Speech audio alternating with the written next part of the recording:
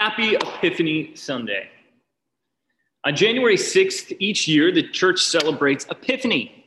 We remember when the Magi come to visit Jesus, bringing gold and frankincense and myrrh.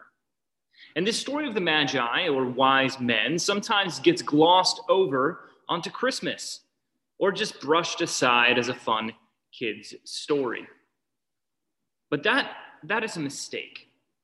This moment in Matthew invites us to see something profound that God is doing in the person of Jesus Christ. It's the fulfillment of Israel's mission to be a blessing to all nations. The fulfillment of Israel's calling and purpose. And so today I want us to do three things. I want us to first retrace the mission of Israel through Scripture. Second, look at the Magi for what they tell us about Jesus. And third, to celebrate the treasure of the nations. Retrace the mission of Israel, look to the Magi, and celebrate the treasures of the nations. So first, the mission of Israel.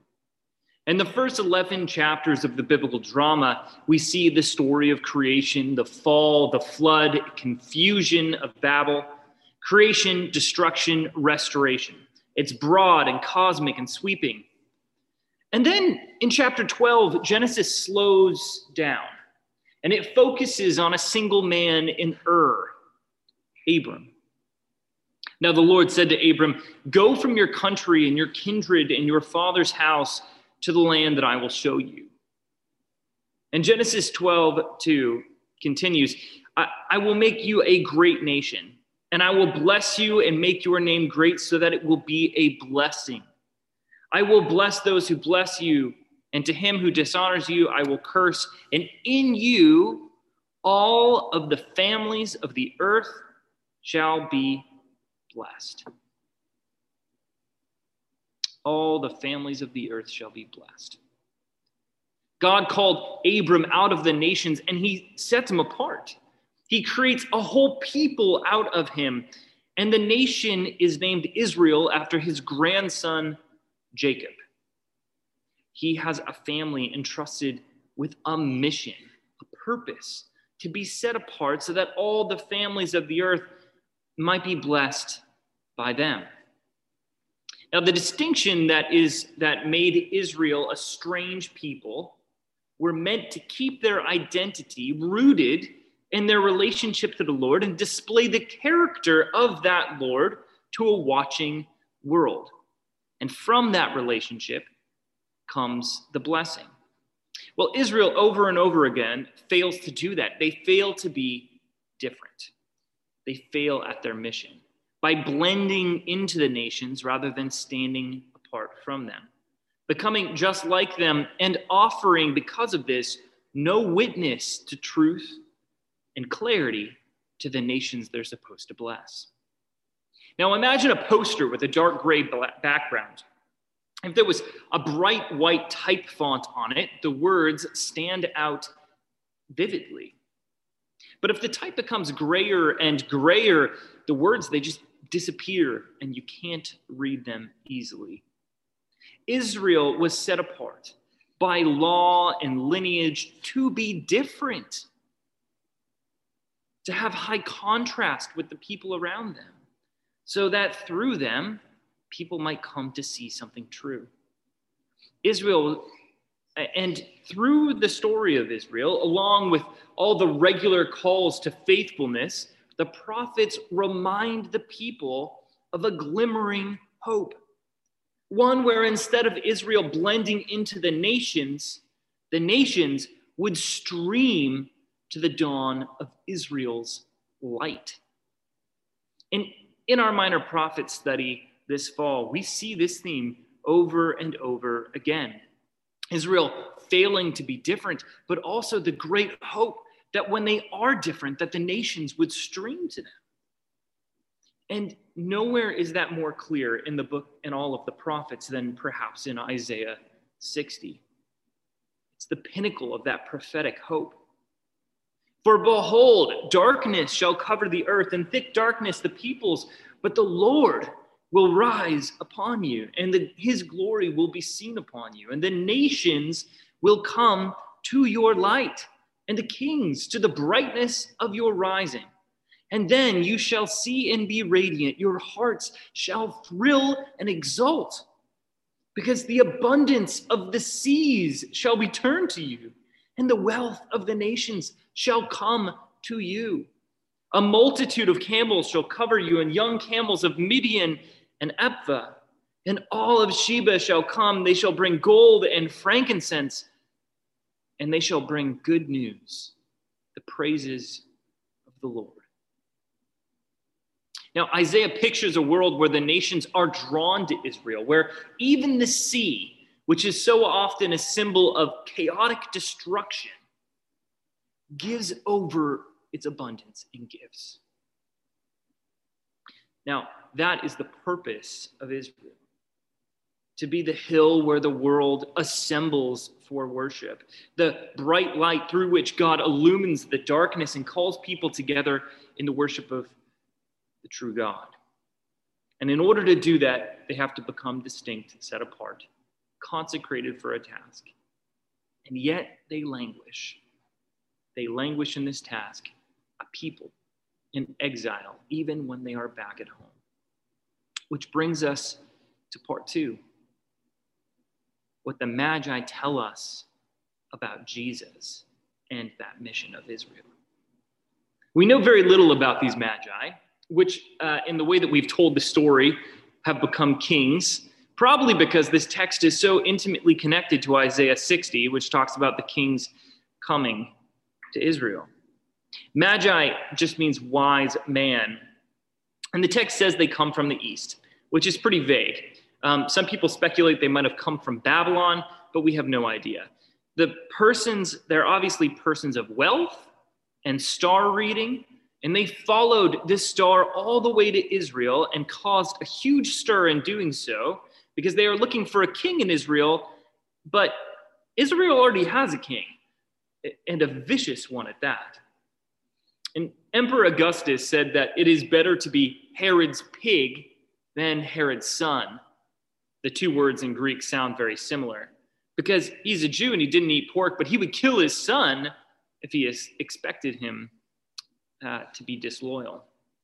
And in fact, we have evidence that on a different occasion, he slaughtered all the boys under 2 in Syria in order to put down potential political rebellion. This highlights how badly things have gone for Israel. Even the emperor of Rome looks to Israel's king and marvels not at his strange piety and virtue, but his bloodlust, which really says something. But when these Magi come to Jesus and worship him, they reveal something. Jesus is the fulfillment of Israel's mission, calling, and purpose. He is the fulfillment of the law's purpose. And Jesus himself states this, that he has not come to abolish the law, but rather to bring it to its telos, to accomplish its purpose. Jesus is the anointed one of Israel from the house of David. When these Magi come to Israel bearing gifts, they signal a radical change that is about to be undertaken in the world. The nations are coming to Israel through the person of Jesus Christ. He is the one that stands out and gives a witness to the truth of God. In Jesus, the whole world is about to be blessed. Every tongue and tribe and nation, the universal opening of the blessings of God to the world. Our whole imaginations in the West have been so deeply marked by this move that we take it simply as self-evident that God desires all people. But it's not. The Magi represent the beginning of something that changed the world so deeply and so profoundly that it's hard for us to even conceive of the world any other way. God has a universal desire for creation. And these Magi come to worship Jesus, and just a few hundred years later, the Roman emperor worships Jesus. Today, even when we lament the stagnation of Western Christianity, the church in China and India and Iran and all over sub-Saharan Africa grows like weeds. Why? Because Jesus is the fulfillment, the desire of the nations. He's the fulfillment of Israel's mission, of God's purpose and desire for creation and covenant, a blessing to all peoples. And we may be tempted to forget, in light of the church's real and significant, heartbreaking failures throughout the ages, what world-shaking, earth-altering change this brought about. Wherever the gospel arrives, the poor, the oppressed, the marginalized flock to it, because it is good news that changes everything. And this good news set the stage for hospitals and orphanages and eventually, praise God, abolition. The nations bring their children from afar, and we can finally, in the person of Jesus, recognize them as children of God from a foreign land. Jesus is the fulfillment of Israel's purpose and calling. Which brings us to the final point. What are the treasures that the nations bring? The story of Epiphany is not just about the light of the gospel going out into the nations. It's also a story of the nations bringing their gifts to Jerusalem. And I'm not just talking about gold and camels and frankincense, although that's clearly there in Isaiah 60. The text from Isaiah 60 talks about the wealth of nations coming to Jerusalem, the seas offering its abundance, all that they have. And certainly this is a symbol of wealth and honor, but we should see so much more in the story of these wise men. We see Israel's ability to receive the gifts of other peoples and lands, their cultures and art and science and philosophy, all of it returning to and ordered by the Lord, the one from whom it sprung and in whom it finds its perfection, the Lord Jesus Christ. And when these astronomers come to Jerusalem, they take their knowledge and they learn from the scriptures of Israel in order to worship Jesus. And don't forget, these are probably pagans, Gentiles. These are foreigners who, for us, as all that we know, they don't worship the God of Israel yet. And in many ways, this offers us a template to think differently. First, it suggests that we should expect to find truth and beauty coming from unexpected and strange places and cultures. And second, it's a model for how we ought to understand and welcome such wisdom and beauty. Now, many of us in this congregation have traveled. In fact, I was shocked when starting this job to find so many of you were also expatriates at one point or another. And if you haven't traveled much, here in Boston, you've probably encountered other cultures and philosophies at work or in a classroom. I can remember years ago being uncomfortable when I recognized virtues, abundant virtues, in people outside of the church. How? How do we think about Jesus' claim to be the way, the truth, and the life when we see such profound goodness in those who reject him? The surprise of Epiphany is twofold, both that the world sees the light of Christ and that we see Christ active in the world, even where he's hidden. In fact, it is necessary to see the irrevocable image of God in the other in order to invite them into the kingdom of God to belong, to see the gifts that they bring when they come to worship Christ. If the Lord creates the world good and human beings at its pinnacle and in his image, if the Word which created the world and also sustains the world is truly at work in it, even when the world doesn't recognize him. Think about the light shining into the darkness, and the darkness understands it not. We should still expect to find the stubborn, relentless mark of God's goodness, even in people who don't know him. And more than this, recall that the wind, the Spirit of God, it blows where it pleases. The Spirit of Jesus may already be at work in some place or heart, beginning to draw home into himself those who do not yet fully know him. Wesley called this prevenient grace. Calvin talks about common grace. It's a similar kind of idea. The Spirit at work before us. And sin, remember, is not a substantial thing. It's a negation, a corruption, decay. Evil isn't creative. It's just manipulative and destructive. It's like termite damage on the foundations of good things. But think about this. That puts the devil at an infinite disadvantage because God is the creator. God is infinitely able to redeem that which he created. And as pervasive and atrocious as sin is, it can never expunge the essential goodness of creation.